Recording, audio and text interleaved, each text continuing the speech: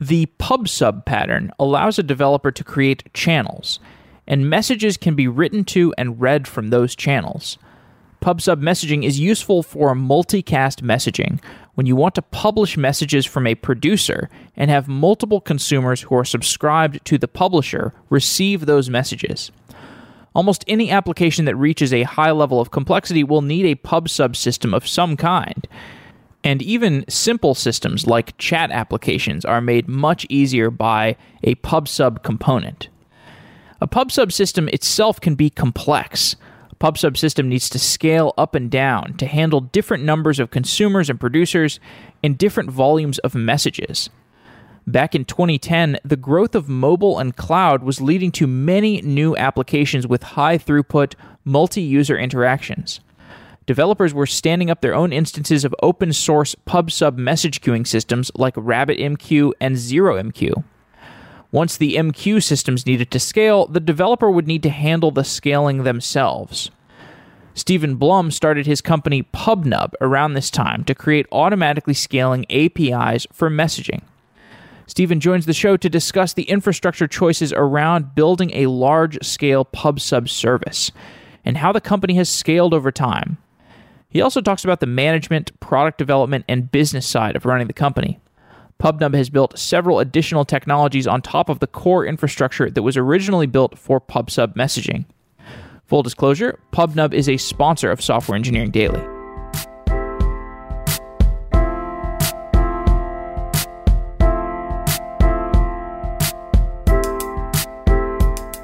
Stephen Blum is the founder and CTO of PubNub. Stephen, welcome to Software Engineering Daily. Hey, thank you for having me today. Yeah, it's great to have you. You founded PubNub, which is a play off of the term PubSub, and the PubSub pattern has been around in software engineering for a pretty long time. Explain what the PubSub pattern is. Yeah, great question. It's funny that you even asked that in the first place, talking about PubNub being play on the word PubSub. Specifically, we did that for marketing reasons. If you search for PubNub, you're only going to find PubNub. If you search for PubSub, you'll see a whole bunch of stuff. And publish subscribe is that paradigm where you have a centralized topic or conversation, sort of like a chat room. You can say, I want to subscribe to this chat room, and anything that happens in that chat room, I want to be notified immediately. And you can publish information to that chat room, and everyone subscribed to that chat room will get that updates. Like IRC, Slack, you're familiar with those types of applications that use publish subscribe. Although it's not just useful for chat systems, this is something that's widely used for, it's used for all kinds of applications. Like generally when you scale and you have types of systems where you have multiple consumers off of a single producer, for example, and you need to do kind of specific casting where you're not, maybe you're not multicasting to every single channel that's out there that people could potentially listen to, but you want to hit a specific subset of applications that are listening. The PubSub pattern is quite useful for that. So when you started PubNub, there were a few ways of doing PubSub. There's like ZeroMQ and RabbitMQ and Redis. And right. What were the problems with the ways that people were implementing the PubSub pattern? Good question. In terms of the problems, the implementation they used is fine. What their approach was having servers communicate with each other, usually to do message brokering. You mentioned RabbitMQ. You've got a ton of other ones like JMS, and you've got brokerless design patterns such as ZeroMQ. Those are server-to-server communication. When you want to extend that beyond your data center and to that phone that's in your pocket, the design pattern needs to change. It needs to be a little bit different. Those connections are not guaranteed like they mostly are inside of a data center. You're going to have different IP addresses throughout the day. You're traveling, you get the train IP, you get, go on 4G, you switch to Wi-Fi. You need a system that's able to sort of store and forward and follow that device as it changes its location in order to allow it to receive messages reliably. Could you maybe contrast an implementation of PubSub? I think this was back in 2010, although to some degree it's probably still true today. If you wanted to use Kafka, or back then if you wanted to use ZeroMQ, these lower level PubSub abstractions, how would that differ from using what you've built? Those systems are potential components within an orchestratable engineering system that we built with PubNub. Kind of difficult to describe. Essentially, if you were to use a Kafka or RabbitMQ in your backend to facilitate that store and forward mechanisms for devices outside your firewall, say you wanted to create a publish subscribe for mobile phone apps, you would start with, like, say, a Socket.io or some sort of interface that allows you to gain access to that message broker. The challenge is, once you start getting a lot of subscribers, and how do you federate or distribute the workload across many systems? And we found the best way to do that was to write our own software. And we did this. We wrote it, and all of PubNub is completely written in C. It allows us to control the memory, the connection patterns, the retry, the store and forward, our caching mechanisms, the GC. It's a system that, in order to scale to hundreds of millions of connected devices and have as many topics as you want, we had to build ourselves. You look at Kafka, for example, fantastic system. Everyone loves it, talking about it. You have to tune that system to specific use cases. How big is the message payload size going to be? How many topics are you going to have? How long is the data supposed to live on disk? If you have a specific use case, you can use Kafka and build on your own infrastructure. However, once that use case starts changing, you're going to need to spin up a separate cluster specifically for that. And that's why we built our own, because we wanted to sell it to anyone who wanted to use it with a simple publish subscribe API call. That means it's a multi-tenant environment, and everyone has different use cases. You mentioned earlier on here, hey, it's not just chat. It's IoT devices. It's hailing taxi cabs. It's making phones ring. It's a ton of different use cases, and they all have different load profiles on the network. Do you think it's an apt comparison to something like Heroku, like a product like Heroku, where they took what AWS was doing, and I think they did it in around the same time that you got started, but it was kind of this model where, okay, there are companies that are starting to offer pretty good infrastructure solutions to developers, but there is this other tier of developers that doesn't want to use the low-level, difficult-to-use solution. So, like what Heroku did, they took EC2 instances and made them easier to use. Basically, they built APIs on them that were simpler to use, and they took care of a lot of the failure cases, and they just made it easier to run your infrastructure. And I think it's kind of seems similar where you looked at this and you said, okay, PubSub is a very common use case, and it's actually pretty hard to implement, even if you have these abstractions like the MQs or the Redis or the Kafka. You really want kind of a full-fledged series of abstractions on top of that just abstracts away everything that you don't want to think about. Yeah, you nailed it. That's the most important part, is the simplicity of implementation. You don't want to focus on building infrastructure as you're focusing on your specific app. For example, if you're Lyft and you just want to connect drivers and passengers to each other, you really don't want to have to orchestrate an entire federated Kafka cluster. That you'd much rather just build the application, make it better, make it fast. You're competing with Uber. You don't have time to focus on building this messaging infrastructure, and especially nothing like it exists that's an open source. So you're going to want to choose an existing vendor that can just make it really simple for you. Yeah. So you started this around 2010. What were the kinds of applications that people were building on it in the early days, and how have those changed over time? Oh, it was gaming. That's even what got me into programming in the first place. It's like, what? Look at these amazing things you can do with the computer. Make the pixels pretty, shining, whizzing, like particle effects, and just the essence of games and how they teach you things or their social interactions. Our first customers were multiplayer games on phones and like early phones, because back then it was just iPhone 1, iPhone 2, type day. Android was barely getting started. A lot of web games. And so that's when we got started. We started making a lot of money back then on games. We see chat starting to evolve. In fact, about 60% of our current revenue is coming from chat. And a lot of the existing customer infrastructure that you've used that's probably on your phone right now is being powered by PubNub, and you didn't even know it. Fascinating. Yeah, regarding the games use case, we had this show recently about scalable multiplayer games and the challenges of building multiplayer games that work internationally, and especially on mobile devices where you get network partitions all the time, and you're your Wi-Fi, chops out, it can be really difficult to figure out all the retry cases, especially because it's like it is a real-time experience. And like it's too bad when a Skype connection drops out, because Skype is, kind of a real-time thing as well. But in a game, you might just lose. Like you chops out, and there's no recovering from the network partition there. Oh. So I can imagine people wanting to have some easier times building games with assisted by some infrastructure. Yeah, you nailed it. That's such an important part of that user experience. You want, in addition to implementing that multiplayer stack into your app, you want your end users to have a fantastic experience. That's really the end of the day. I mean, for us, our customers are our developers, and our customers' customers are those gamers. They're playing that game, and if they drop out and lose, they're going to have that bad feeling. And the important part is not what do people remember. They don't really remember what you tell them. They remember how you make them feel. And so if you lose a game due to network connectivity, I mean, of course, you're probably used to it on a mobile phone, but if you're just sitting there on your home Wi-Fi and it goes out and the internet's working, you're going to blame the game. And you're just going to have a bad feeling about that. It's this, got to make sure that experience is happy and joyful, especially at the beginning.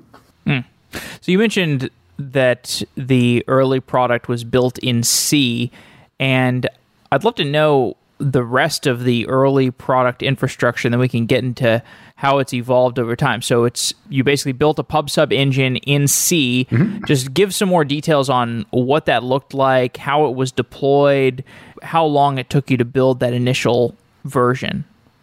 So it's C. It's still C today. So our infrastructure is different than you would hear from pretty much any other infrastructure. We're globally distributed, which means that we've had to create a full mesh of C processes that are living in all the data centers that we deploy them to. And they all connect to each other in some way or another.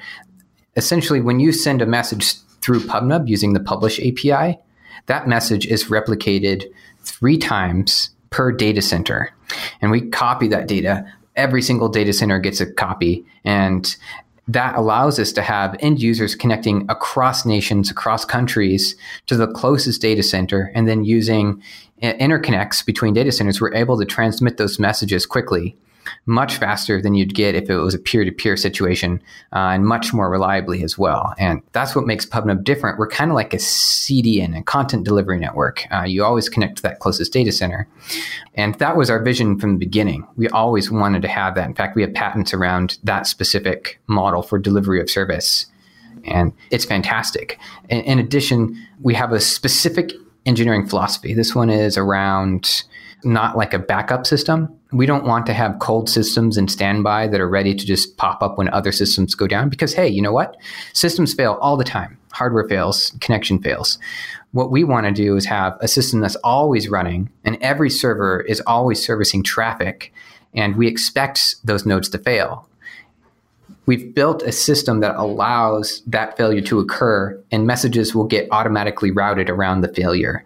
We make phones ring, and that's really important for customers, our customers, because every second that phone doesn't ring, our customers lose revenue.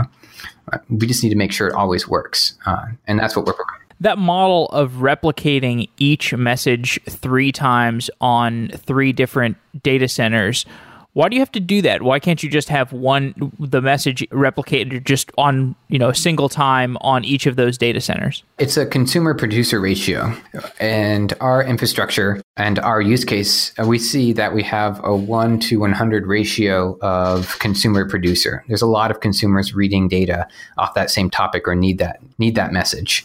So what we've decided to do is proactively replicate that. It's cheaper and more economical for us to replicate that message proactively, even if someone else isn't going to be reading it in the other data center. So our costs are lower and our reliability is higher. It's kind of like a win-win. And you wouldn't think that, right? Why don't you optimize it so that we don't send a message that no one's going to read?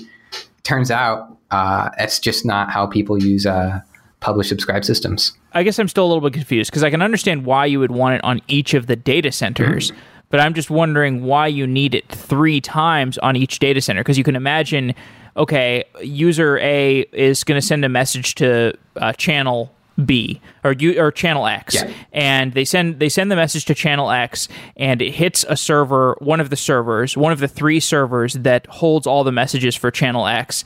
And then the message gets replicated 3 times on that server, and then it gets sent to 2 other servers where it also gets replicated 3 times.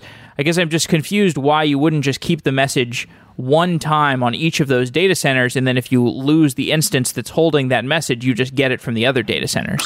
Yes. It is. It's replicated 3 times per data center, and then of course, to every single data center after that.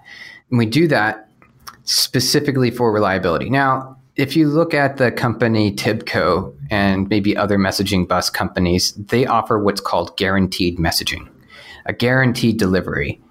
They are able to achieve that, at least in their claims and on paper, by simply replicating a message twice. They replicate it twice. And that's what they call guaranteed message delivery.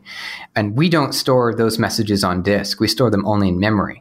And this is a big reason why we want to do it at least one more time, right? Because it's more volatile. Exactly. So you get enough failures in a single data center to justify having those extra replicas of each message. That's especially true. And there's one extra bonus. We have large events that come onto our network where they have high demand on reads or subscribes for that same topic. And we need to replicate that data in each of the TCP packets to every single IP address that's requesting it. And we need to be able to distribute that workload across our systems. And at times it can get spiky. So having that data proactively copied allows us to deliver on our SLAs of a quarter of a second. Because you want to replicate that data so that you have more availability on the read side. You got it. Interesting. Yeah. So maybe you can just describe what happens when somebody subscribes or when somebody creates a channel, when they start publishing messages to it, and how the consumption of a message happens. Like, walk us through the, just what happens on the infrastructure layer when that, initial onboarding event happens. All right, so let's paint a picture here. You've got a phone and you want to install a PubNub SDK onto it. The developer will issue an API call within the SDK called a subscribe. They're going to subscribe to channel A. What that does is send a signal to our network. Before it does that, it does one important thing.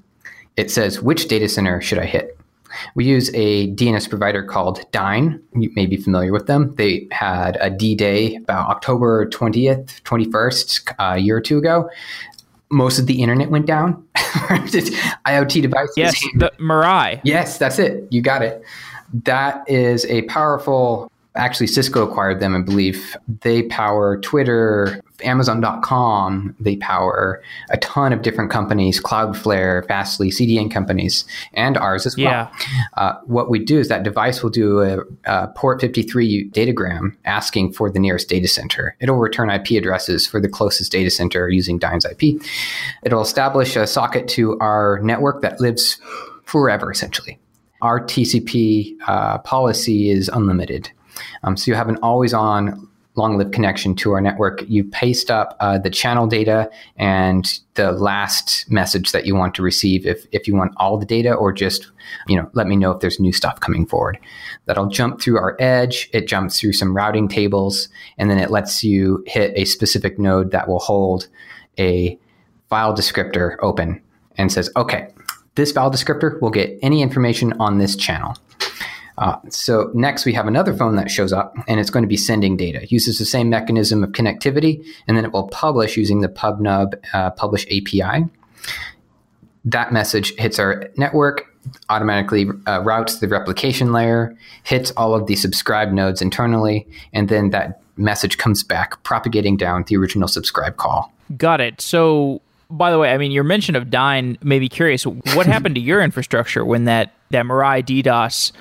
By the way, for those who don't know, this was basically, there were all these IoT devices throughout the world that had the same username and password default credentials, and there was a botnet that logged into all of those IoT devices that had those default credentials and started launching a DDoS attack against Dyn, which is core internet infrastructure. And so the downstream effects was knock down Netflix, knock down Twitter, other victims. Did you have problems in that event? Yeah, so I was in contact with Cloudflare and Fastly and everyone else who was running on it. They were saying all we can do is watch the world burn. It was wow. I was taking out my phone and I was Snapchatting all of the graphs as they were shooting straight downward in this precipitous drop slope. I'm like, there's nothing we can do. We tried switching providers, and by the time it came back around, it started coming back. So it takes a while to figure out that stuff. But what were you about to ask? I was going to say, so at least we know Snapchat is not on Dyn. Right, exactly. Yeah, it's Google infrastructure. They pay something of $200 million or so annually to Google for that. Wow. Yeah. Were you on AWS initially? Because I know this was like 2 years after AWS got started. I guess back then it was a pretty real decision. Do you go on the cloud or not? For me, it was clear to go on the cloud immediately. It was just obvious after, having experienced myself in data centers and, having to go visit that colo and reboot the system or whatnot. It's just, it's something that you don't want to worry about when you're starting a business, especially in tech today. It's just, press the button on Amazon. They'll take care of it for you. Even though they fail, they fail, but they take care of the failures for you, which is nice. Indeed. So it was not much of a decision, but did you have any scalability issues in the early days when you were, onboarding all the customers early on and you just had your kind of your first version of your product? Scalability, yes. Amazon wasn't able to handle our connectivity requirements. We had millions of devices connecting throughout their network, which, had hammering on their firewalls and their network layer. We had to spin up additional data center capacity in what was called SoftLayer. IBM had acquired them, and other data center providers as well, DigitalOcean. We were able to continue to scale into Amazon as they improved their infrastructure. You had to have these other providers as overflow capacity because, why couldn't you just overflow onto additional AWS instances? It was a core networking layer issue that they just couldn't handle with us. We'd see these massive, 1 second global dropouts for every connected device. It's just that the way they had architected it was not set up for our type of connectivity. It was should have mainly been REST API calls is what they were good for, and not long-lived connections. So that said, why did you consider going more heavily onto DigitalOcean or onto SoftLayer more aggressively early on? What was it about AWS that made you continue to just over time shift your more and more infrastructure and less reliance on the other overflow providers? It's purely a developer operations consideration. We have all the pieces we need. Our orchestration was spun around AWS APIs. It made it easier for us to launch new data center co-locations with them. It was just such an easy when Terraform, a HashiCorp technology, came out. It was easy for us to hit not just Amazon, but any other of the providers that offered APIs to scale with them. And so that allowed us to diversify. Oh. Yeah, which is great. And Amazon's still our number one data center provider of choice because our customers are there too. We want to be right next to your servers, which allows a millisecond of latency. If you're doing server-side publishing or if you're subscribing on a data stream, you should be able to receive that data locally. Already talked about most of the core application infrastructure of PubNub being written in C. Mm-hmm. So it sounds like you are very comfortable building what you need to build. But was there stuff that you took off the shelf? What database? Did you use some databases to store the messages, or do you have your own in-memory thing that you built to store these messages? Databases, yes. We have our in-memory database is proprietary, which is based on our replication and our patents. We do have a disk-backed database that we offer through our storage and playback service called Cassandra, perfect for time series publish subscribe events. And boy, did we have a ton of issues with that. We didn't. Well, you're not alone. I've heard that. I've heard that from other people. Cassandra can be difficult. Oh yeah, it was our fault. It was just user is just like that Kafka thing that we were talking about earlier. You have to tune it specifically for the use case, and our customers are diverse. And we tuned it for general use case purposes. However, it just didn't match. It didn't meet the requirements, and we mixed our tables around, and ultimately had a lot of downtime because of our misuse of the system. Now we're good at it. We've got professionals on site, and we know exactly how to use it and how to scale it. So you said you basically wrote your own databases, though. You wrote an in-memory database. Yes, it allowed us to have zero lock time on memory allocation and deallocation. We didn't have any garbage collection pauses or anything like that with our system. It allowed us to be very nimble. Most of the messages that we send and receive are under 1 kilobyte. And trying to tune memory profiles for that became challenging, especially when diversity of larger message payloads and the frequency changed, and over larger message channels. A lot of channels, so many data channels. My goodness, we really got a great performance out of our C and ability to sort of have a wheel or a clock tick away at the message memory, which allowed us to maintain our memory profile without having ooms. We used to have ooms a lot of out of memories. The kernel would just say, hey, this process is using too much memory, boom, dead. It just kills it outright. And that database would just be empty. So it just took us a few years to make that work without crashing. We've succeeded at that, and it's been running fine for years now. Did you write that in-memory database? Was that in the first version of the product, or did you use something else and build your own thing eventually? We prototyped the infrastructure on, of course, Node.js. Back in the day, Node.js was just getting started, so it would crash regularly, and it would have all sorts of fun challenges. As soon as we started hitting, scale and customers were knocking on our door, it's like, okay, we just can't keep sitting on these servers and terminal windows and, keeping things up and running. We need to have some serious infrastructure. And then we just buckled down, wrote C using our globally distributed model.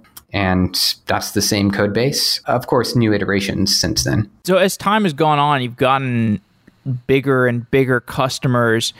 Are there instances where you have a particular customer who pushes the limits of the infrastructure, and then you have to refactor the infrastructure because of that heavy customer? Good question. So it turns out it's a producer versus consumer problem. So if you've got a device or a server or something that's just massively publishing a lot of data per second down a data channel, that's fine. We like that. We're good at that. The challenge is the consumer on the mobile device or the laptop isn't able to keep up. It'll start falling behind. It just can't keep up. So what we've done is we built in an automatic pressure system, which will begin intentionally dropping data. It's just, hey, you're pushing way too much data to this channel, and we're able to tune that on a per customer basis. And it's automatic today. And if a customer has high volume needs, we either help them or architect it properly, or we tune a little configuration flag, which propagates throughout the network within about a second. Like when you have a new customer and they really do push your system, push the limits of it, are there any adverse effects? Like, does it cause some downtime, or does it automatically rebalance necessarily? Good question. It's automatically. It's the last thing that you said. That's the right part. Okay. Yeah, it auto rebalances. Everything is streamlined and smooth. There is a perception, though. This is an important one, that not all the data will get to the end target device. That's because you're hitting our throttling limits. If you're attempting to either load test or just push the limits on that, you're going to run into our intentionally coded software limitations. And we stop you at a certain point. We're like, okay, there's no way that other device is going to be able to receive that much data, so we're going to begin dropping those messages. Okay. Do you drop them completely, or do you hold them in some like pressure queue or something? On the live connection, they're dropped. If you have storage and playback enabled, they're saved forever. Got it. Do you have any other interesting edge cases that you've encountered, like difficult problems that you've had to solve as you've been building out the infrastructure over the last 7 years? We wanted to make it cheaper for us to operate.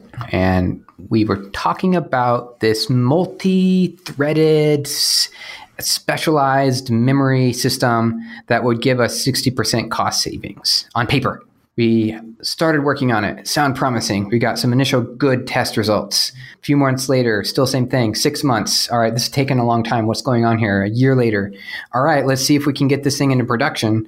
Constantly crashes. It's just so many problems in a highly concurrent system like PubNub, where we're currently doing 24, I'm looking at the dashboard, 24 million transactions per minute. That building a threaded system it's too difficult architecturally. We have really smart people here, like low level network. They know what they're doing.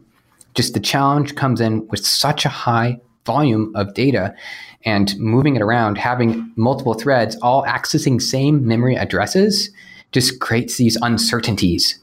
It's just didn't work. So we had to choose to throw away that year's worth of investment. It was unfortunate. And the promise, it feels like it's possible. It's still there. It's just too much code, too much complexity for us to be operating. It sounds like, when Amazon built the Fire phone and they just had to throw it out eventually. But I think they got some value out of it. I think there were some learnings from that, for example, that maybe carried over into the Amazon Echo. Were there learnings that you took away from that experience that made it worth it, or are you just that was really not worth it and terrible waste of time? You always learn something when you fail, right? If you don't, then what's going on here? You know how I mentioned that we had a policy of sort of no backup systems. Every system should always be hot and running to service the customer and expect failure. Mm-hmm. Yeah, we have another one. The other one is no threads, and it's not that we knew that it was going to be a failure because it seems feasible. It's just the level of complexity that's introduced in such a highly concurrent system.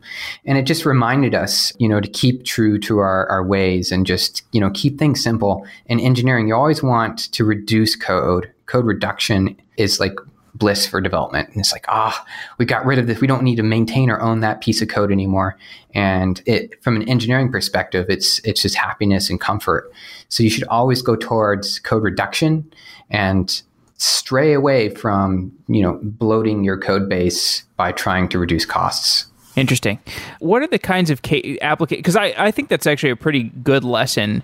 And I think there's actually, I don't know. I mean, what are the cases where if you're somebody out there running a software company where you should pause and refactor your infrastructure to make it cheaper to run? Because it seems like, in general, software is a high margin business, and you generally don't have to do that so much. You generally don't have to refactor for cost. But for example, I heard a story about WP Engine recently. WP Engine, basically runs WordPress, just runs WordPress, instances for people, and they moved to Kubernetes, and it gave them some giant cost reductions. But actually, even then, I think they saved 50% of their costs by moving to Kubernetes, which is pretty amazing. Yeah. But I think the main reason for they moved to Kubernetes was actually for operational reasons, and the costs were just additional benefits. But I don't know, do you have any principles for when people should migrate infrastructure because of cost management? The modern way to move forward with hosting and deploying and operations is these containerized management systems, such as Kubernetes. We're doing this too. We're migrating all of our orchestration software, which we originally wrote in Python scripts and in Perl scripts to, manage how each of the nodes are interconnecting with each other. And Kubernetes just takes care of all that for you. It makes it so much easier. Your cost on manpower goes down. We've noticed that we don't have to deal with certain things anymore. We have half of our infrastructure on it now, especially when you have many different compute patterns. They're not homogeneous, right? They're essentially this, you've got one kind of process that takes up a lot of RAM. This other one is very CPU hungry. This one uses a lot of network. What you get to do with Kubernetes is sort of shove all those different, compute patterns into a single box so you can leverage what you're paying for. Like, you're paying for this EC2 box that has all these capabilities, 10 gig network, a bunch of gigs of RAM, a little bit of disk, some CPU.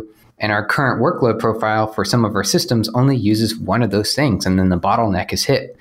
You don't want to have to code to your application to use all those things if it can't, because just how it works.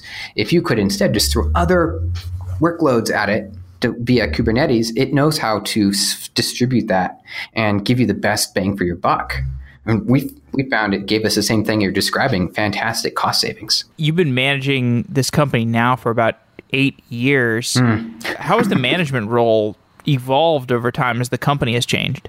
So you probably, there's this Andreessen Horowitz, A16Z, they always talk about the different phases of a startup's life cycle. It just changes. It's the way intercommunication happens, the way Agile works. You need to get more streamlined. It's just as we grow and teams expand and need to have their own initiatives, communication is just totally different now. Every company's solution is a meeting. Oh, let's just have a meeting for that. After a while, you just try to keep solving with meeting after meeting, and then you have that, let's have a meeting about meetings. And it just becomes this horrible experience. Oh, yeah. We have, especially in the engineering team, you want them to say, we need more meetings. You don't want to be in the place where we're just sitting in meetings all the time, we're not getting anything done. Of course, we still talk about it. We still say, hey, we're not optimal on our time when we're meeting together. A lot of people are, just on their laptops, not paying attention. So how do you solve that? I mean, that's a challenge. What have you heard from other businesses? How do they solve that meeting challenge? The first thing that comes to mind is I had a conversation with somebody from Box recently, and he was talking about something similar to this. But it sounded like the way to solve communication from his point of view was, first of all, you do unfortunately have to build layers of management hierarchy. Mm-hmm. It's just a necessity. We could talk all about holacracy or totally flat organizations, but in general, you're going to solve this with hierarchy. Mm-hmm. But then you push decisions to the bottom of the hierarchy as aggressively as you can. You let the people who are actually implementing things make the decisions as much as possible. And you just set a strategy. The people who are anywhere above the bottom layer are just sort of setting strategy and letting people operate autonomously as much as possible. I'm sure that's not always possible. I'm sure that, you on certain circumstances, you have to be a little more micromanagerial, but I feel like that's been a theme that I've heard, this sort of decentralized, pushing decisions out to the edges of the organization. Absolutely. We subscribe to that as well. That's critically important. You don't want to be, it's kind of hard though. Sometimes you want to be there because you think what is right and what makes sense. However, that's not where the value is. The value is in your team and in the company itself. That team needs to be self-sufficient and move forward. And big important topic is ownership. If they can't own something that they haven't decided on, it's motivational. If they're able to say, hey, I bet my job that this is the best way that we can go, they're going to ensure that is carried forward. And that sort of motivation is hard to get if you're barking orders, right? So have you had to do anything interesting to keep those communications running smoothly as that headcount has increased? Have you had to develop additional management layers or any kind of particular practices that you've codified? We tried to, be inventive and do things our way. And we started to notice this is a solved problem. If you look at larger organizations and their structures, it sounds bureaucratic and boring. It turns out it's that way because it kind of works. You need to have the team that you're describing. You need to have that upper layer of management that's able to enable their teams and their departments to be successful and push them forward and being motivated. It's really that simple. You can't be too inventive with this. Might as well just use what works. So are you referring also to things like key performance indicators and I guess SLAs and any other acronyms you put in place, or are there books that you've read that outline particular management philosophies that have been useful at PubNub? So we've tried doing some of those things. We've tried doing OKRs, which we currently are. We're doing the Google style OKRs. It's been rough. Most team members say, hey, if we're listing out all of these objectives over the quarter and the goal is to only get 70%, why is it only 70%? Why can't it just be 100%?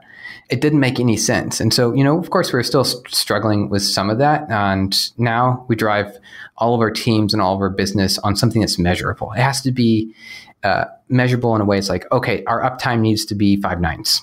And if we drop, then we know that we didn't meet our objective and we need to give credits to our customers.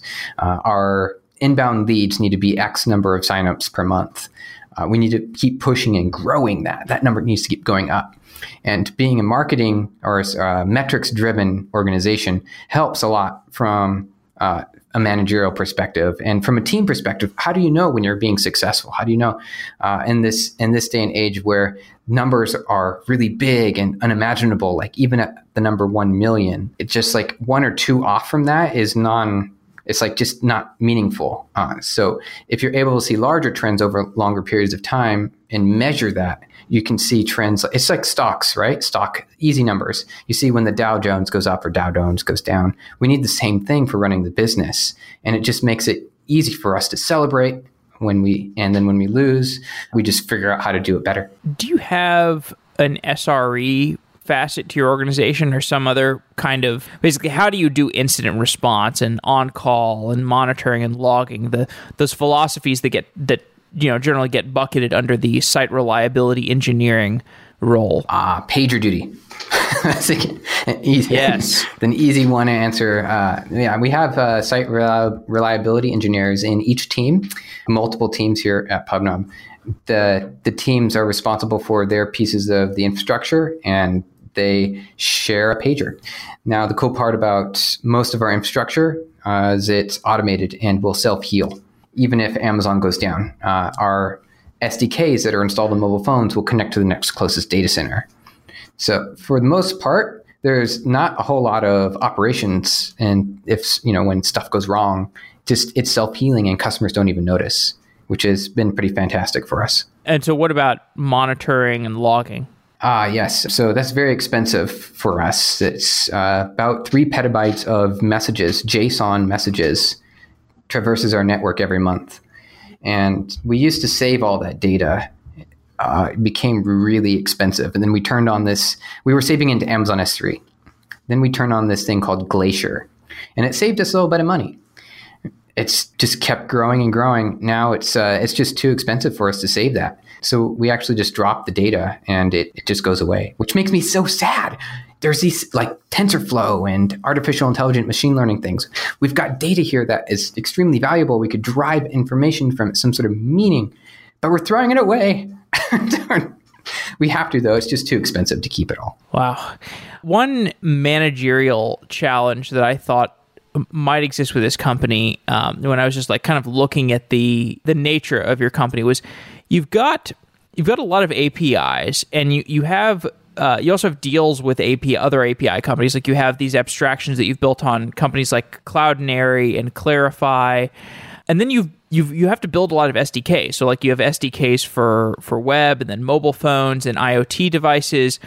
And if I think about the matrix of all of the different customers, it's a lot of surface area of different ways that people can use the products together. And I wonder does the surface area of all those different use cases ever become hard to manage, or do you have any systems that you have in place that make it easier to manage those? Yes, the age-old platform support question: which platforms do you support, and how expensive is it? It's very expensive for us to support these mainstream platforms. We have teams that have expertise in each of these. It's important for us to make our customers successful using techniques in each of the platforms that allow extreme reliability. We have to build in that automatic data center switch over into each of the SDKs. And each SDK needs to know what messages it's received and which ones it needs to fetch next. So yes, you're right. That's That's just a massive footprint. However, how else would you do business if you need to make it easy for everyone? It's just no other way to do it. Definitely.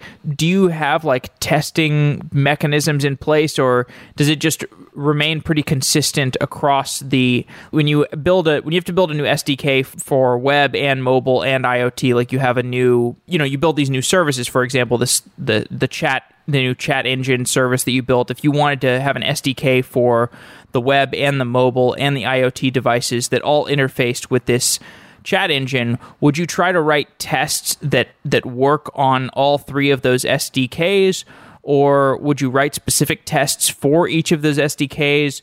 Like, what are your principles around testing the different places where people can be using those APIs? All right. So a quick, easy answer. We have a book or a Google Doc. The Google Doc says every SDK must hit these criteria and have these tests implemented. So it's really simple. We have to just follow that rule and make sure that, it subscribes to channel A. It has this acceptance tests. Yeah, exactly. Acceptance tests. And they must be runnable continuously in a CI/CD framework. So we have Travis, for example. It continuously runs connectivity tests across all of our SDKs, including long-lived tests and short-lived quick tests, to make sure that the data is what it needs to be. We have a subscribe API. However, it's really complicated based on all the different capabilities. That API can ask for an expression to filter out certain messages via our server. It can ask for a channel group subscription, which can receive a variable and changing amount of data based on what's in that channel group. So there's a lot of tests and a lot of variances that come. I believe it's around 200 and some tests that must be implemented for each SDK. Fascinating. So, as we talked at the beginning, the core use case that you built everything else off of was this data stream network that allows people to have PubSub channels. So it's just the basic idea of PubSub is so generally applicable that you can actually build a lot of other products on top of that. So how do you think about the product expansion? How have you thought about what products to build on top of that core PubSub infrastructure? It's customer driven. So our customer asks us, okay, we've got this cool publish subscribe API. The data gets to the mobile phone and, it works. We're happy with it. It would be great if we could tell is that phone still online? Did it go offline? How can we tell when this happened? So we built a TCP layer infrastructure that allowed us to detect the connectivity of that device best as we can, of course. And we call that PubNub presence. And they asked us, wow, I'm sending all these messages to you and I don't have any way to retrieve them later. How can I do that? So we built storage and playback, which is that Cassandra thing I was telling about earlier. Then our customers asked us about these weird, crazy requests. I need to be able to count this number and update a badge number here and blah, blah, blah. Like, oh, how do we actually turn that into a product?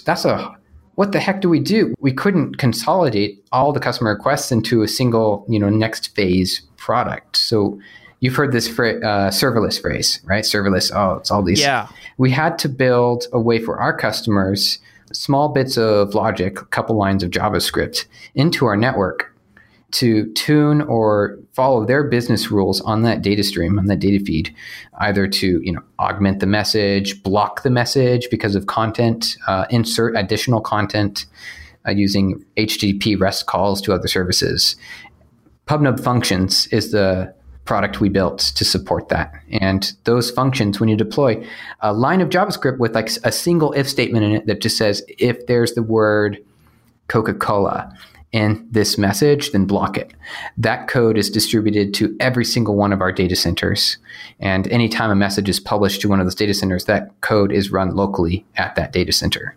This whole serverless trend, there's a lot of different companies that are building this functionality into their products. Like I've talked to Cloudflare, of course, Amazon, and then Auth0.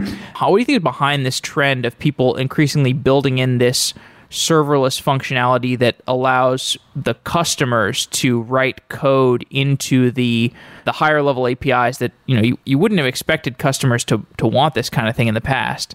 Right. It's just one of those things that rolled over and the trend kept happening. If there wasn't a concept called serverless, we would still want to go down this path that we went down.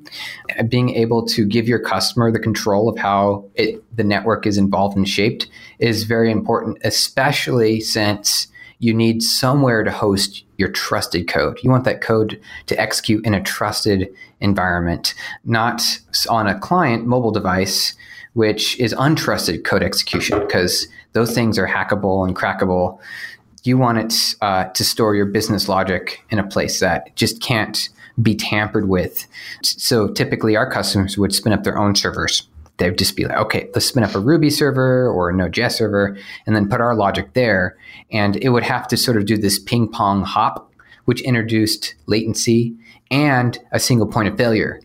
So we decided, we can't have our customers keep using this broken design pattern, especially since our network is globally distributed and they're basing it off of this one process that they have hosted in a data center that could just fail and their entire product fails. And it looks like PubSub is broken at that point. So we had to build a globally distributed system that automatically updates any of the JavaScript code that you want to push to us, even if it's a small one-line if statement or a full-blown, Node app.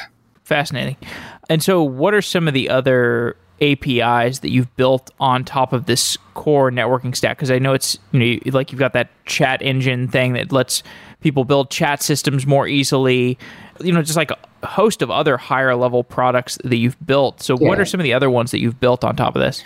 We have a visualization framework called Eon, and it gives you charts and graphs and gauges that move in real time that uses D3 to animate on your web browser. It's great for creating dashboards or visualizing the data stream on PubSub. We have a WebRTC SDK that allows you to connect between two IP addresses to establish a peer-to-peer connection. Those types of products that we built are sort of like opinionated frameworks, because with PubSub, you can use any sort of channel topology that you want. You can create channel A, B, C, D, E, F, G, and you can also do A.star, and you can have channel groups to have a list of channels that are being subscribed by the device. It's really powerful, all the capabilities and features you have. However, it's easy to make a mistake in your channel topology decision. So what we did was we saw our customers wanted to implement chat. They wanted to implement a dashboard. What we did was create an opinionated framework that follows pretty much all the designs that are required for those systems and implement it in a way that a customer would be able to adopt off the shelf really quick. Steve, it's been great talking to you. I want to wrap up by just talking a little bit about the future. So what are the future products that you're thinking about and the improvements to the core infrastructure that you're focused on? So we talk about real time, and that, of course, real time would be like instantaneous, like perfect, like boom, it happened. However, our universe is currently held back by the laws of physics, and the speed of light is the fastest that you can go. I've done research on how to do this. You've heard of quantum entanglement, where it's like spooky action at a distance, quoted from Albert Einstein. Is there a way that we can have true real-time communication? Of course, I'm talking a little bit of sci-fi here, but that would be pretty darn sweet for us to come up with that solution. However, after doing some research, it turns out the current quantum entanglement principles are not used for communication. They're used for cryptographic capabilities. Essentially, you can entangle two particles. They're essentially spinning at the same axes now. You can then encapsulate those in boxes and then move those boxes far apart. Then you can ask, or you could probe that particle with a question. What's your current integer value? Probing one of them and then the other one at the distance will give you the same identical integer value, which is great for shared secrets, right? And then every iteration after that, of course, it decays after a while. However, that's what quantum entanglement currently is. I want it to be the real-time communication, though. It's not that. So if we're going to talk about some real-world stuff here, you know how we build? We built a. No, let's talk more about fanciful real-time communication problems right? And solutions. That's really where the cool stuff is. We are building like Chat Engine, where it was a opinionated framework for chat to make that really quick and easy.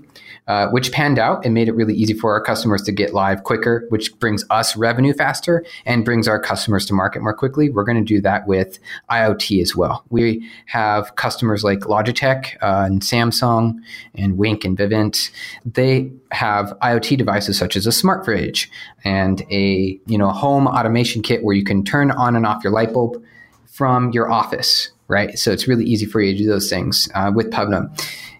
We're going to create IoT framework. I don't know what it's going to be called yet. IoT engine, who knows? We've got to do the same thing with video games.